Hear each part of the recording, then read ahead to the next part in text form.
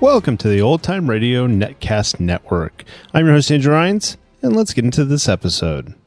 This episode is going to be Suspense. Original air date is May 4th, 1943, and the title is Death Flies Blind. Let's get into it.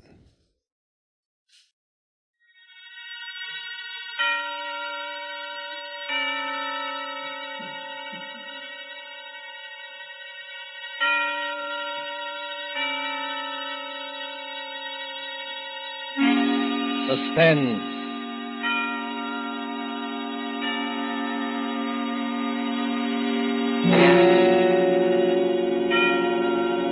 This is the Man in Black, here again to introduce Columbia's program, Suspense. Heading our starring Hollywood cast this evening is Mr. Richard Dix, who appears as a United States naval officer who found himself in a remarkable predicament on what should have been an uneventful flight from New York to Philadelphia. As fellow passengers aboard the airliner are Miss Gail Page as a girl named Monica, and Mr. Montague Love, who plays that aged and domineering millionaire Silas Naylor. A story by John Dixon Carr called Death Flies Blind is tonight's tale of suspense. If you have been with us on these Tuesday nights, you will know that suspense is compounded of mystery and suspicion, dangerous adventure. In this series are tales calculated to intrigue you, to stir your nerves, to offer you a precarious situation, and then withhold the solution until the last possible moment. And so it is with Death Flies Blind and the performances of Richard Dix, Gail Page, Montague Love, and our other players, we again hope to keep you in suspense.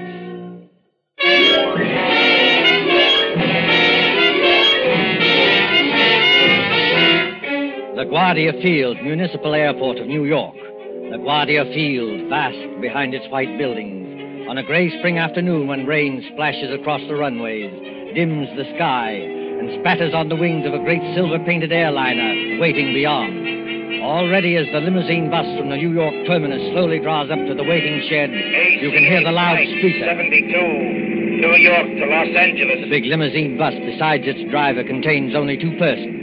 One is a tall young man in United States naval uniform, with the stripes of a lieutenant commander around his sleeve. The other is a tall and dark-haired girl, her face a little frightened in the gloom. Flight 72, New York to Los Angeles. Plane ready to take off at gate number 6. Have your tickets ready, please.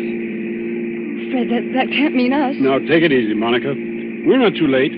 They won't go without us. No, I mean it says New York to Los Angeles. That's right, Monica. We're only going to Philadelphia. You're still right, my dear. I arranged for a special stop at Philadelphia. It won't take long, and then they go on non-stop from there. Fred, that's just it.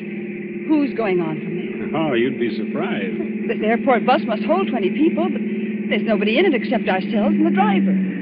Who's going on to Los Angeles or anywhere else? I was going to tell you about that, Monica. All right, miss. All right, sir. Hop under that shed and out the door on the other side. Oh, got your tickets ready? Yes, I've got them. All set, Monica? And rain is certainly coming down. Do they take off when it rains like this? Oh, miss, a little rain don't bother them. What does bother them is unsettled weather at other places. You mean it's perfectly safe? They never take off, miss, unless it is safe. You better hurry up now.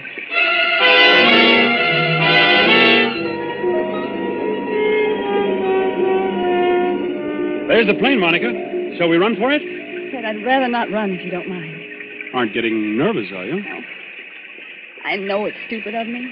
I've flown before. It's just those few seconds before the takeoff.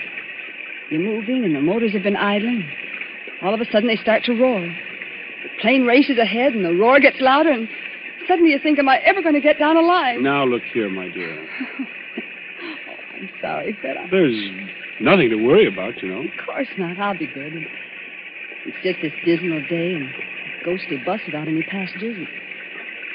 Fred, look. Where? At the plane. They've got all the windows covered inside with little gray curtains. Oh, that's all right, Monica. It's only a wartime measure. Wartime measure? Yes. Must keep those curtains closed for some minutes after taking off and before landing. So no one can make maps or take pictures of our airports. Anything could happen up there, couldn't it? No. And what's more, if you're worried about your fellow passengers, look over your shoulder. Well, there are some people coming through the gate. Yes, you see the little gray-haired man with the big fellow on each side of him? The secretary dashing around them like a destroyer in a convoy? You know, I've seen that gray-haired man somewhere before. You've seen his picture. That's Silas Naylor, the third richest man in the world. Those two big fellows are his bodyguard. Does he need a bodyguard? Well, not more than most of us, I imagine. Fred, I don't like it. Oh, nonsense, my dear. Come on now, up the steps to the plane. Give your name to the air hostess at the door. That's it. Good afternoon, miss. May I have your name, please? I'm Monica Vale. You're the air hostess? That's right, Miss Vale. Take any seat you like. And you, sir? Onslow, Lieutenant Commander Fred Onslow. Oh, yes, Commander. We've had instructions about you. Happy to have you with us, even if it's only as far as Philadelphia. Thank you. May I take your overcoat or your briefcase? Only the overcoat, please. I'll keep the briefcase. Fred, look there. What is it now? That man you called Mr. Naylor's secretary. Light-haired man, rather good-looking. He's sprinting towards this plane as fast as he can run. Well, you'd better be careful on that slippery surface. He certainly has. Look out, man. Look out, man. Watch your step. Look out. Well, are you all right? Here, let me help you up. I'm all right, thanks. Perfectly all right. Air hostess. Yes, sir. My name is Michael Shepard. I'm Mr. Naylor's secretary, and I think there must be some mistake here. Mistake, sir? Yes. When Mr. Naylor travels, he's in the habit of booking every seat in the plane to ensure privacy. Yet we seem to have 2 extra passengers. Well, I'm afraid that's my fault, Mr. Shepard. Indeed, sir. Then would you and the young lady be good enough to take some later flight? Oh, I'm sorry. I'm afraid I can't do that. No, and why not? Maybe I ought to explain, Mr. Shepard, that Commander Onslow had last-minute orders to join his ship.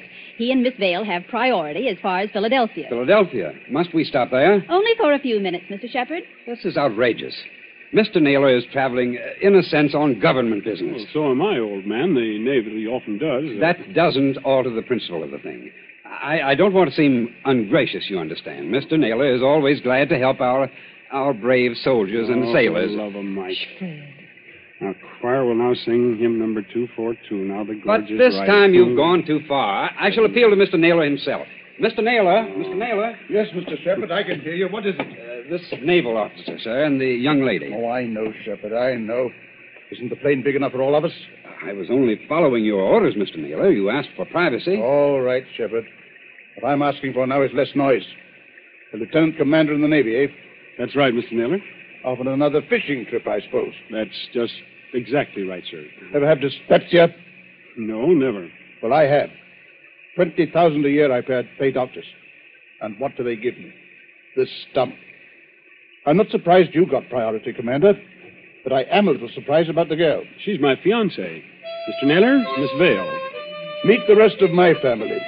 These 2 bruisers here, including the one with the mouth organ, are my bodyguard, Mr. Cohen. I'm pleased to meet you, Commander. How do you do? This is Mr. O'Reilly. Glad to know you, Commander. How are things going? Hey, Cohen, don't you ever get tired of playing that mouth organ? Stand away from the doors. I want to close it. Will everyone please take your seats and fasten the seatbelts? Are we ready to take off? Yes, in just a moment. Shepard. O'Reilly. Cohen. Come along to the front of the plane. Yes, sir. We'll sit in the back here, won't we, Fred? Yes, of course. Fred, is anything wrong? No, of course not. Why, what could be wrong? Then you'd better sit down. We're starting to move. That's good advice, Commander Onslow. But I must ask you, Miss Vale, not to touch the curtain on the window. Oh, how soon before we can open the curtain? As soon as we're well away from New York. You see that illuminated sign, no smoking, fasten seatbelts? Yes. What about it? When the lights in the sign go out, you can open the curtains and smoke as much as you like. Now, if you'll excuse me. Certainly. You needn't try to fool me, Fred Onslow. I saw you. You saw what? I saw you pick up that scrap of paper one of those men dropped. Why, that wasn't anything, Monica. May I see the paper? No. Why not? Well, because I'd rather you didn't see it, that's all. There is something wrong, isn't there? Look, Monica, let me repeat over and over. What could be wrong? Why, there's Silas Naylor, an internationally famous figure, with a group of trusted attendants. Here's an ACA plane as safe and dependable as the old gray mare.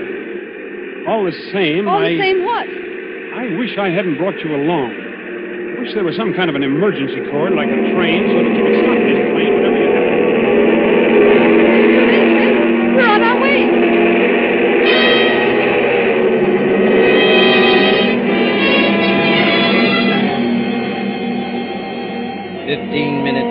30 minutes, 40 minutes.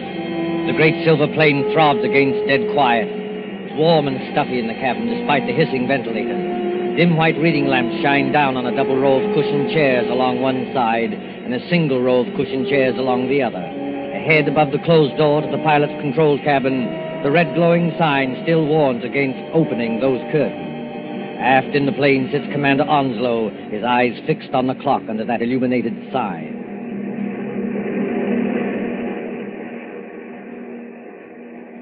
Monica, Yes? What? it's not exactly all right. Fred, why do you say that? Because we should have been in Philadelphia 5 minutes ago. At least we should have been circling over the field. And we're not? No. But we're still 10 or 12,000 feet up if the pressure on my eardrums count for anything. And traveling like a bat out of Hades. Weather's delaying us, I guess, huh? Maybe it is. It's awfully bumpy, isn't it? Yes, a little. Makes you gasp for breath and your stomach turns. That was a bad one. Not getting airsick, are you? I don't think so. I wish I had some of that chewing gum they give you. Ring for the air hostess. She'll bring you some. I did ring the bell, Fred, and there's no answer. Oh, she's busy in the pantry back there, that's all.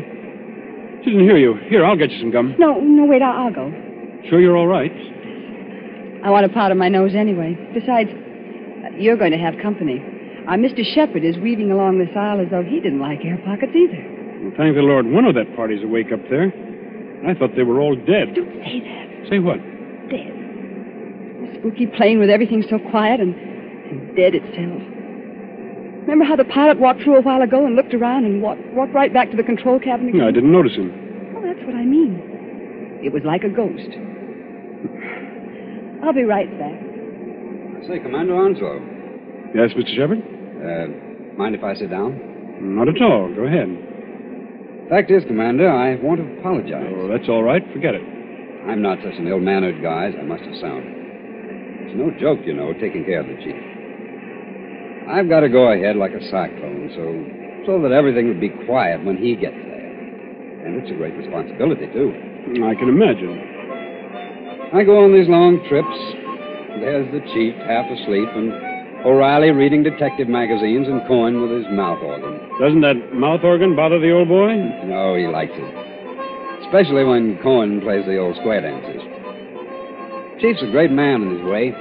I was just wondering about that. Wondering what? Is it true? Stop me if I'm talking out of turn. Go ahead. We can trust the Navy. Is it true he's offered to design and build, at his own expense, a fleet of underwater cargo boats, submersible freighters, up to 5,000 or 6,000 tons? That'll do away with the submarine menace altogether? Where did you hear that? Oh, just rumor. Is it true? Yes. It's true enough. You see, Mr. Shepherd, I'm one of the few people who believe that plan is practical. But there must be a lot of people who would like to see Mr. Naylor put out of the way. There are, Commander. Only they can't get at him. You're quite sure of that? Dead sure. Hitler himself isn't better guarded. Why, you could no more shoot or stab or poison the chief than you could... Why, what was that? What happened? Monica? Is anything wrong? Back there? Well, it's all right, sir. It's only a noise in the pantry. We'll see to it. Monica, pull yourself together. What's wrong? It's that air hostess, Miss Lee. Well, what about her? She's lying back in the pantry among the broken dishes with her head all over blood. Somebody beat her over the head and left her there to die. Somebody? Yes. But nobody's gone back to the pantry. Nobody's gone past us Except the pilot or co-pilot of this plane, remember? Excuse me, Mr. Shepherd. I'm going to open the curtains on that window. Do you think it's wise, Commander? We were told not to. Well, we were told a lot of things. I'll just take the responsibility of... Good Lord! There, Monica. Mr. Naylor! Yes, son. What's up? Draw the curtain on your window and take a look down. If O'Reilly and Cohen have got guns, they better keep them handy. Is that so now? Why? Because we're not flying west. We're over the Atlantic Ocean now and headed straight out to sea.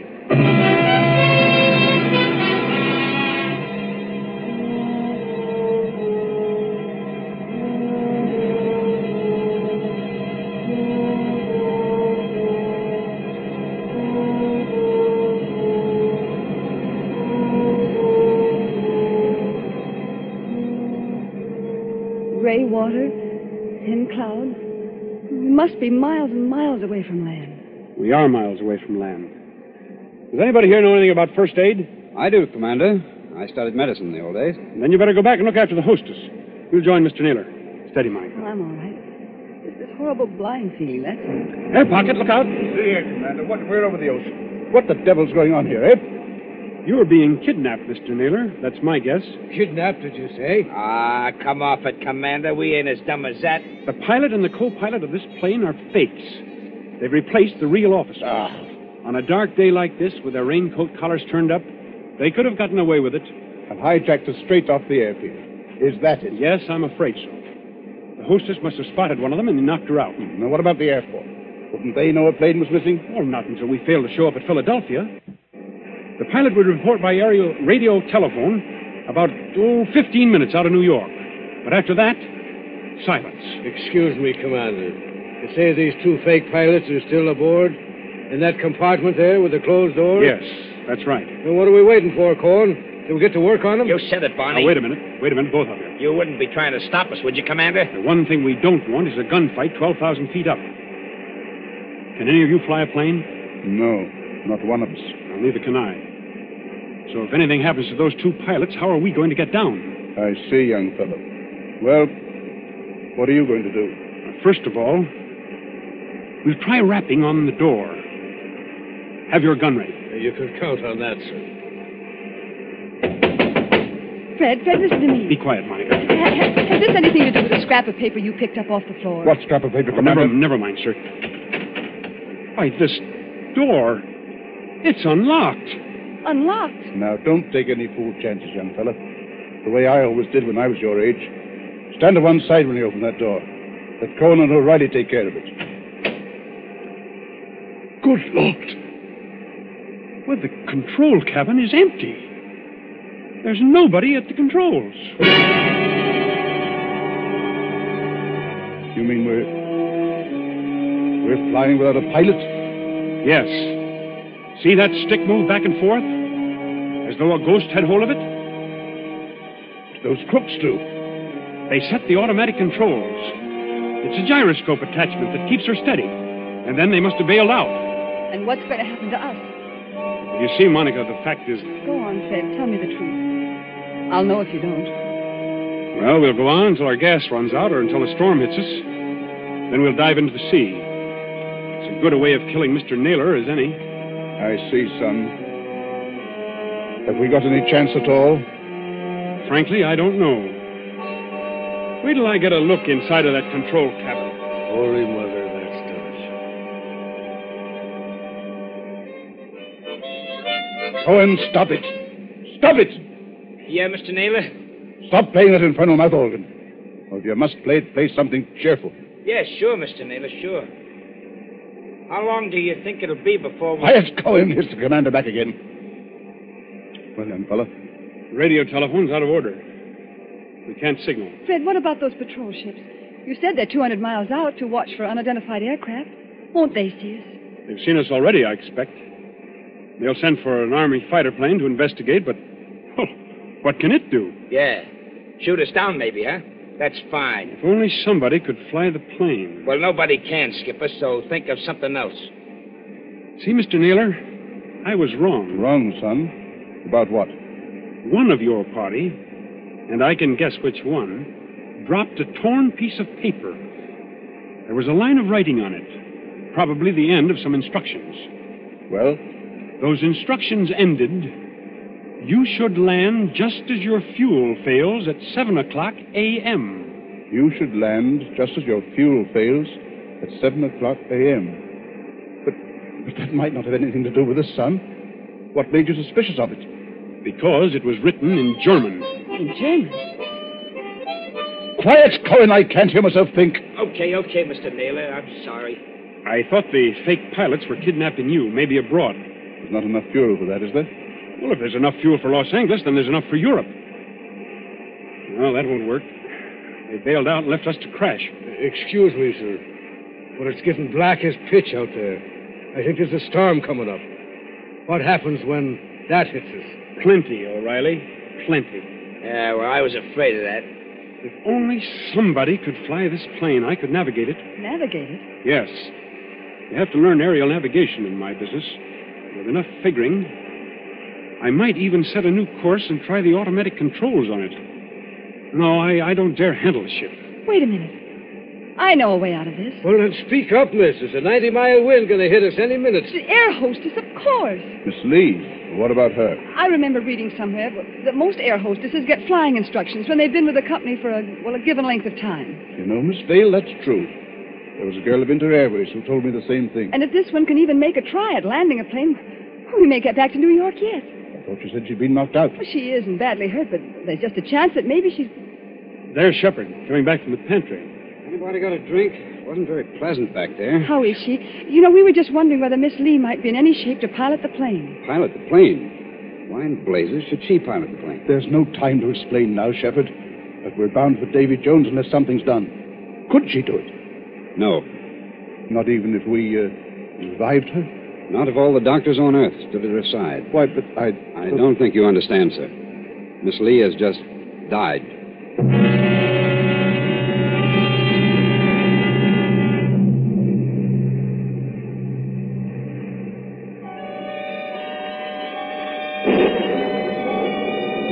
Thin singing of wind above the clouds, then storm with a white eye of lightning at the windows. Losing height, gaining it again, blown off her blind course, flung partway back again, always racing forward on a flight to nowhere. Late afternoon, evening, night, the steady throbbing of motors like a pulse beat inside the head. Towards morning, the storm dies away. In that dim cabin, there is exhaustion of nerves. The hands of the clock stand at 1:45 in the morning.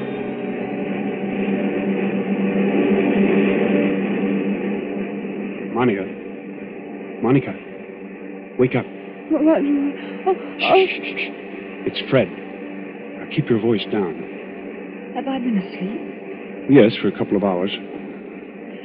They say condemned criminals sleep on the night before their execution. Where are the others? I was a boy back home, the county down. My father used to say to me, Barney O'Reilly, says he, did you ever see a banshee? A banshee, says he, is the old woman that lets you know when you're going to die. Pipe down, you two. I'm sorry, Mr. Naylor. No offense, Chief. Can a man play a quiet game of solitaire without somebody yapping all the time? Black 9 on red 10. Listen, Monica, and listen carefully. My first idea was right after all. What are you talking about? There's somebody aboard this ship who can fly a plane. Shh. There is. I proved it by the automatic controls. Proved it how? If those controls had stayed as they originally were, the side winds would have blown us clear off our course. But we're still on our course. That shows that somebody's been sneaking in there and setting us right again when we do stray. Then you mean... I mean that we're headed for somewhere. We're being taken somewhere. But we may outwit this gentleman yet. Outwit who? Is somebody still talking back there? I'm sorry, Mr. Naylor. Monica's just waked up. None of us can feel very much like sleeping anyway. You're right, son. I admit it. Come up here and join me, will you? With pleasure. I've beaten myself in this twice in this card game, but I still can't make it come out. Oh, what's the use pretending anyway? We know we're in for it. It's this waiting that gets you. Yeah, that goes for all of us, Mr. Naylor. What I'm dreading is the minute when those motors choke and go dead, and we start whirling down. What does it sound like, Commander, when motors conk out? I've never heard it, Mr. Naylor, but I imagine it sounds like... Listen. I imagine it sounds like that. We're losing height. I can feel it. Well, Cohen, I guess this is the payoff. Yeah, you said it. Look here, Mr. Naylor, we can't be out of fuel. Because it's too early. Look at the clock. It's only 5 minutes to 2 o'clock. I beg your pardon, old man. It's 5 minutes to 7 o'clock. 7 o'clock? Are you crazy? No. Haven't you forgotten the cross-ocean changes in time? By George, the Commander's right. European time is 5 hours ahead of our time. If you don't believe me, just notice that it's getting daylight outside. I was thinking of that message. You should land just as your fuel fails at 7 o'clock a.m. Stand perfectly still, all of you.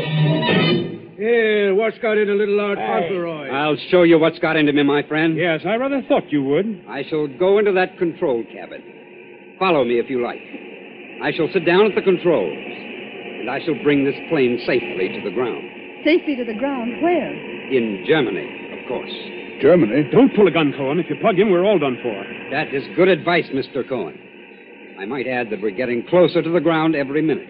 For the love of... Do I take control? Yes, go ahead, but we're following you. Follow by all means. All right. Let's get comfortable here. I take up my position, so. There's fog below. Can you see? Well enough, Miss Dale. Well enough. We must go down rather quickly. And I can't help if it's somewhat rough on your ear. You young swine, what's the idea? The idea, dear patron, is to bring you and your plans for a submarine freighter to a country which will appreciate them. Then those two fake pilots? They were colleagues of mine. Unfortunately, if they had remained, your pug uglies would have started a gunfight, and none of us might have got here. Well? So they left by parachute. And I brought you safely, without blood or toil, into the boundaries of the Third Reich. You're going down too fast, man. Now take it easy. I am perfectly in command, thank you. Look out! The trees, Look out, they're coming man. straight up at us.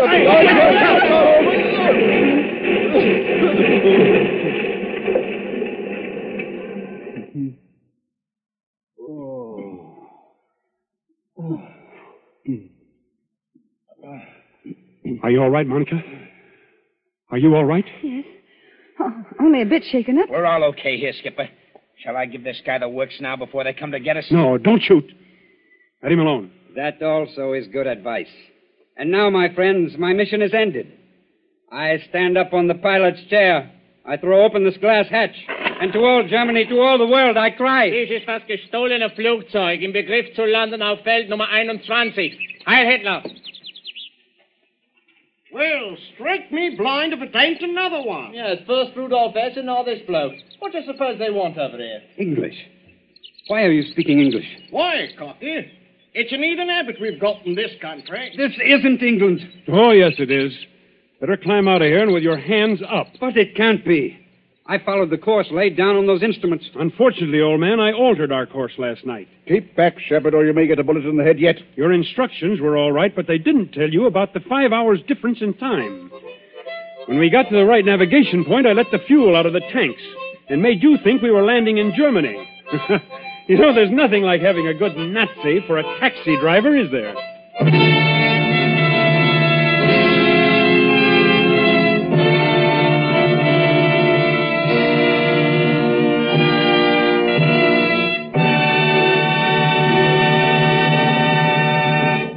And so ends Death Flies Blind, starring Richard Dix with Gail Page and Montague Love.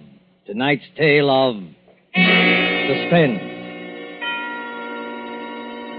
This is your narrator, the Man in Black, who conveys to you Columbia's invitation to spend this half hour in suspense with us again next Tuesday, same time, when Mr. Paul Lucas will star in the suspense play called Mr. Markham, Antique Dealer. Ladies and gentlemen, on the following Tuesday, May 18th, Mr. Charles Lawton and Miss Elsa Lanchester will be with us in one of the most famous of Agatha Christie's thrillers, The ABC Murders. William Spear, the producer, Ted Bliss, director, Lud Gluskin and Lucian Mahowick, the conductor and composer, and John Dixon Carr, the author, collaborated on tonight's Suspense.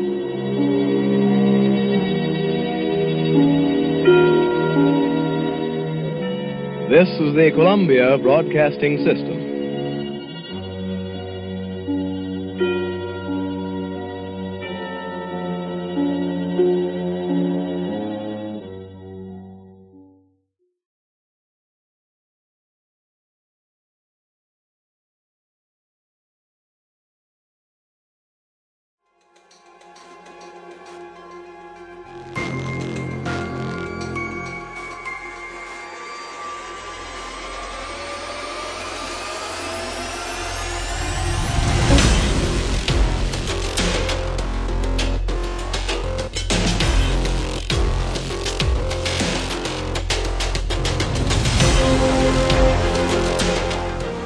Welcome back. I hope you enjoyed this presentation from the Old Time Netcast Network.